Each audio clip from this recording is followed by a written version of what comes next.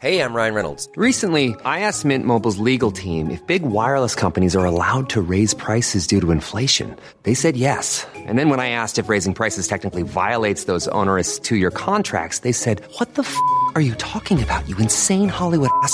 So to recap, we're cutting the price of Mint Unlimited from $30 a month to just $15 a month. Give it a try at mintmobile.com/switch. $45 up front for 3 months plus taxes and fees. Promo rate for new customers for limited time. Unlimited more than 40 gigabytes per month. Slows full terms at mintmobile.com.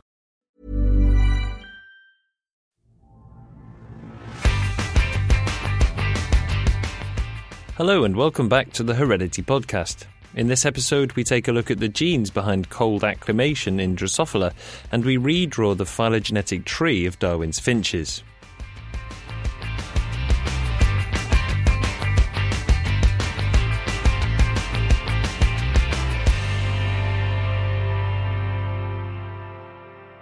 We'll start off this episode with an excerpt from the Nature podcast with a story I did that fits very nicely into the Heredity podcast. It's about Charles Darwin and his iconic finches.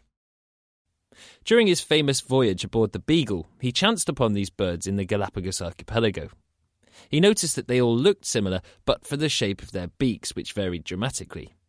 This fortuitous spot of birdwatching likely influenced his early thinking on his theory of natural selection. These birds, which later became known as Darwin's finches, make up what's called an adaptive radiation, where a single ancestor diversifies into a multitude of forms. Leif Andersson from Uppsala University and his team have taken a 21st century approach to these birds and sequenced all of their genomes. They've uncovered a key gene in their beak evolution and made some interesting tweaks to this iconic family tree. Here's Leif. What you could say is that Galapagos is like a laboratory for evolution. So Galapagos is not more than 5 million years old, and 1.5 million years ago the ancestors of these birds came to the island, and then they have diversified to utilize the different food resources like insects, seeds, nectar, for instance, and that they have done by reshaping the beak of the ancestors. Right, now it's fair to say that you have now brought the study of Darwin's finches into the 2010s. How have you done that? So we decided to use this new wonderful tool of next generation sequencing, as we say. So the technology that allows you to sequence any organism at a reasonable cost. And we thought that if we can get information from the whole genome, then we should have all the information that is there to try to reconstruct the evolutionary history of the Darwin finches and try to see the signatures of selection of those genes that has contributed to the adaptive evolution of the finches. Now, obviously, these finches being such an iconic bunch of species, researchers have already drawn their family tree. Armed with the genomic data now then, how did your tree match up?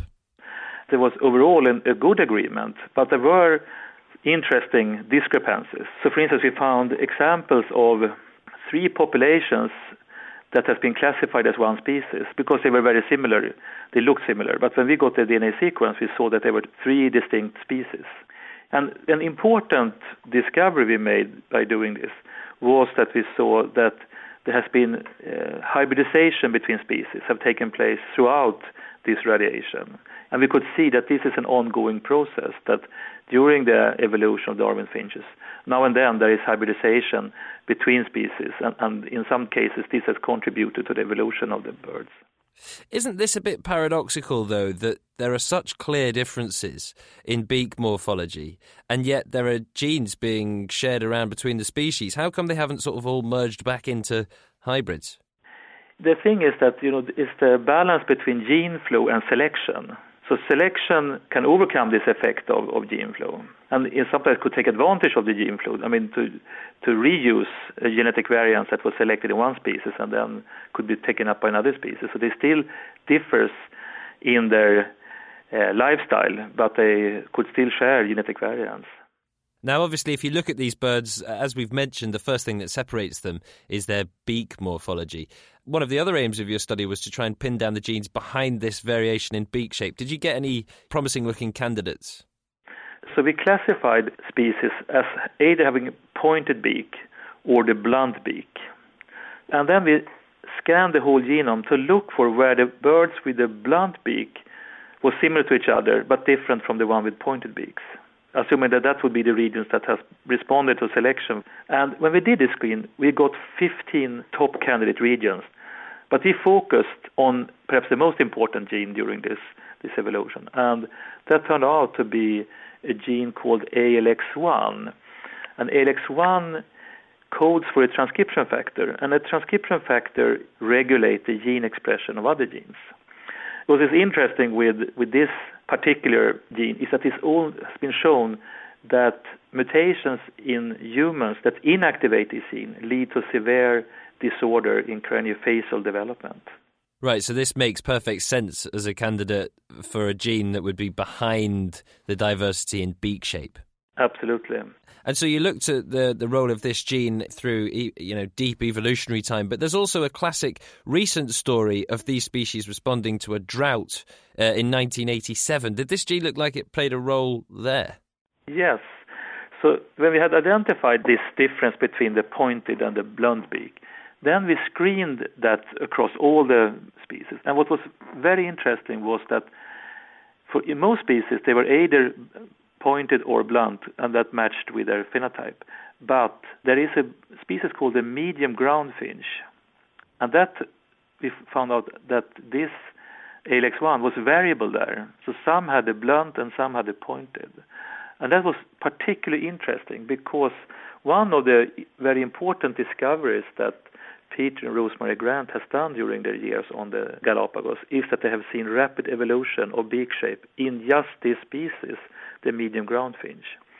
So therefore we decided to investigate more birds. So we investigated some 60 birds of the medium ground finch, and we could show that in fact this variance that we see across species also explain the variation within the medium ground finch, which means that we now have identified a gene that have contributed to this rapid evolution that the Grants have documented during their field work on the Galapagos. That was Leif Andersson from Uppsala University.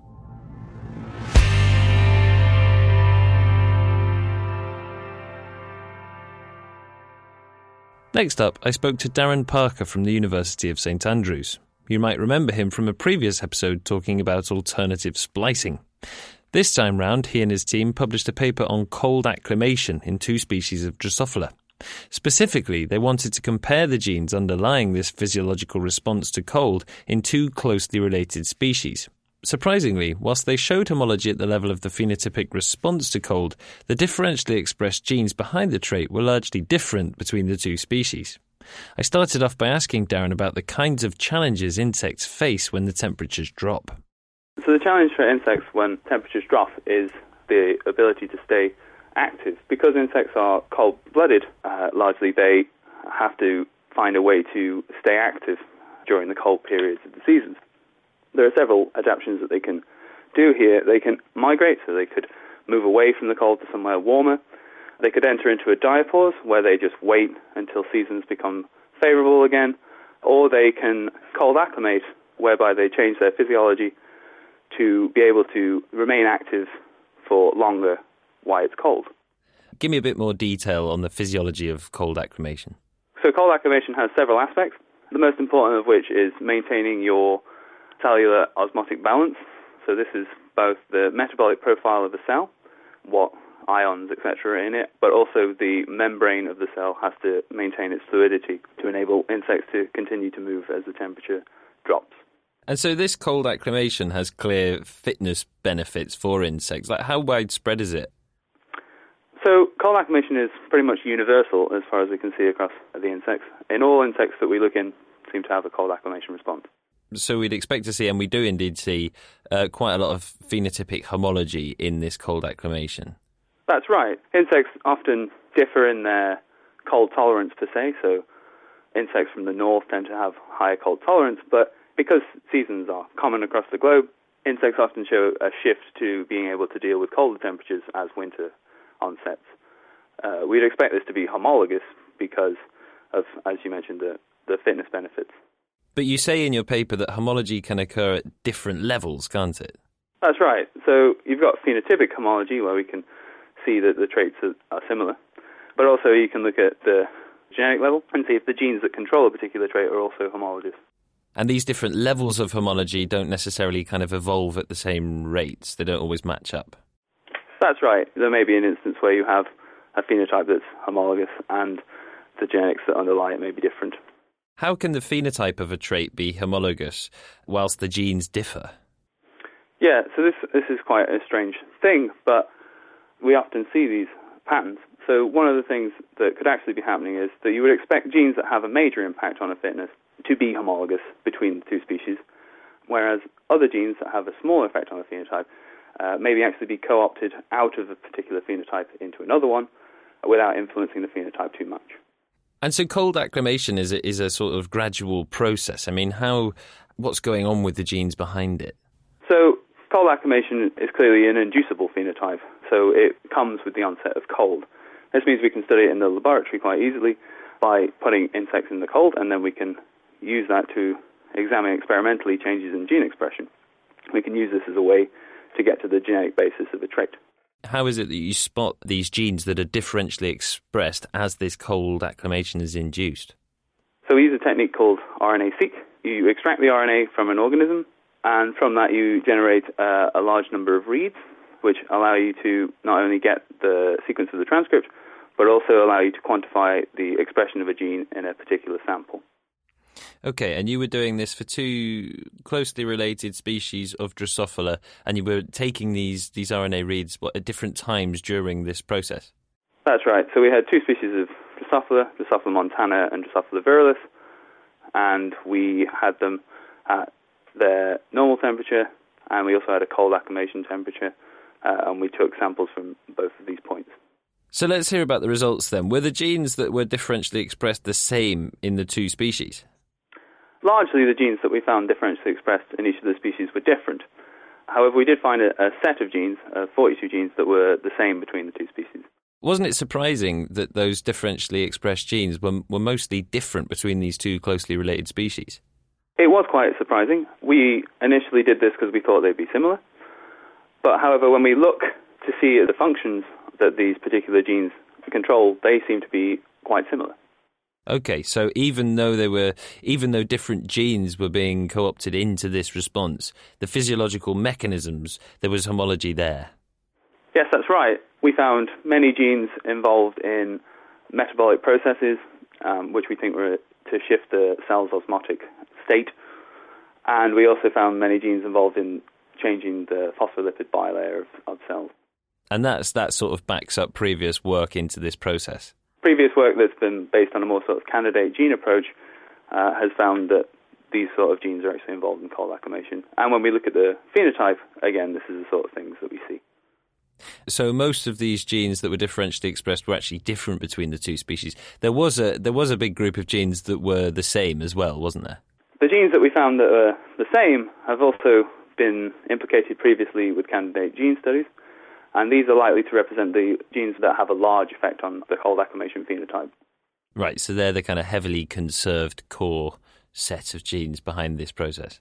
Yes, and we suggest that these are the genes that are actually controlling the cold acclimation phenotype. And these conserved genes must have remained conserved for millions of years between these two species. These two species split about 8.5 million years ago. So they've been conserved in this role of being upregulated in response to cold for at least that amount of time. Okay.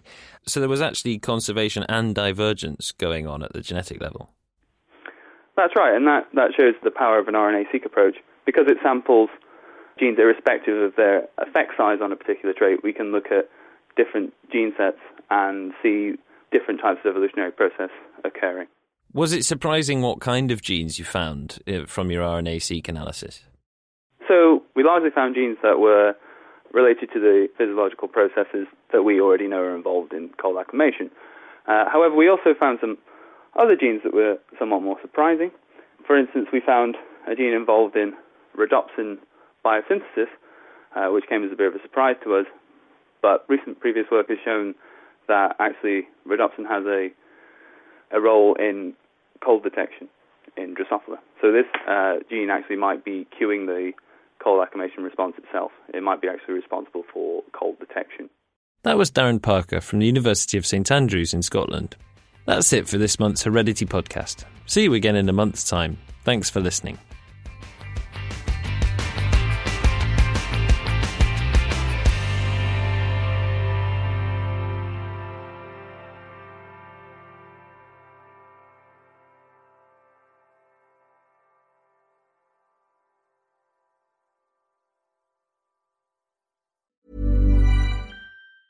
Ever catch yourself eating the same flavorless dinner 3 days in a row?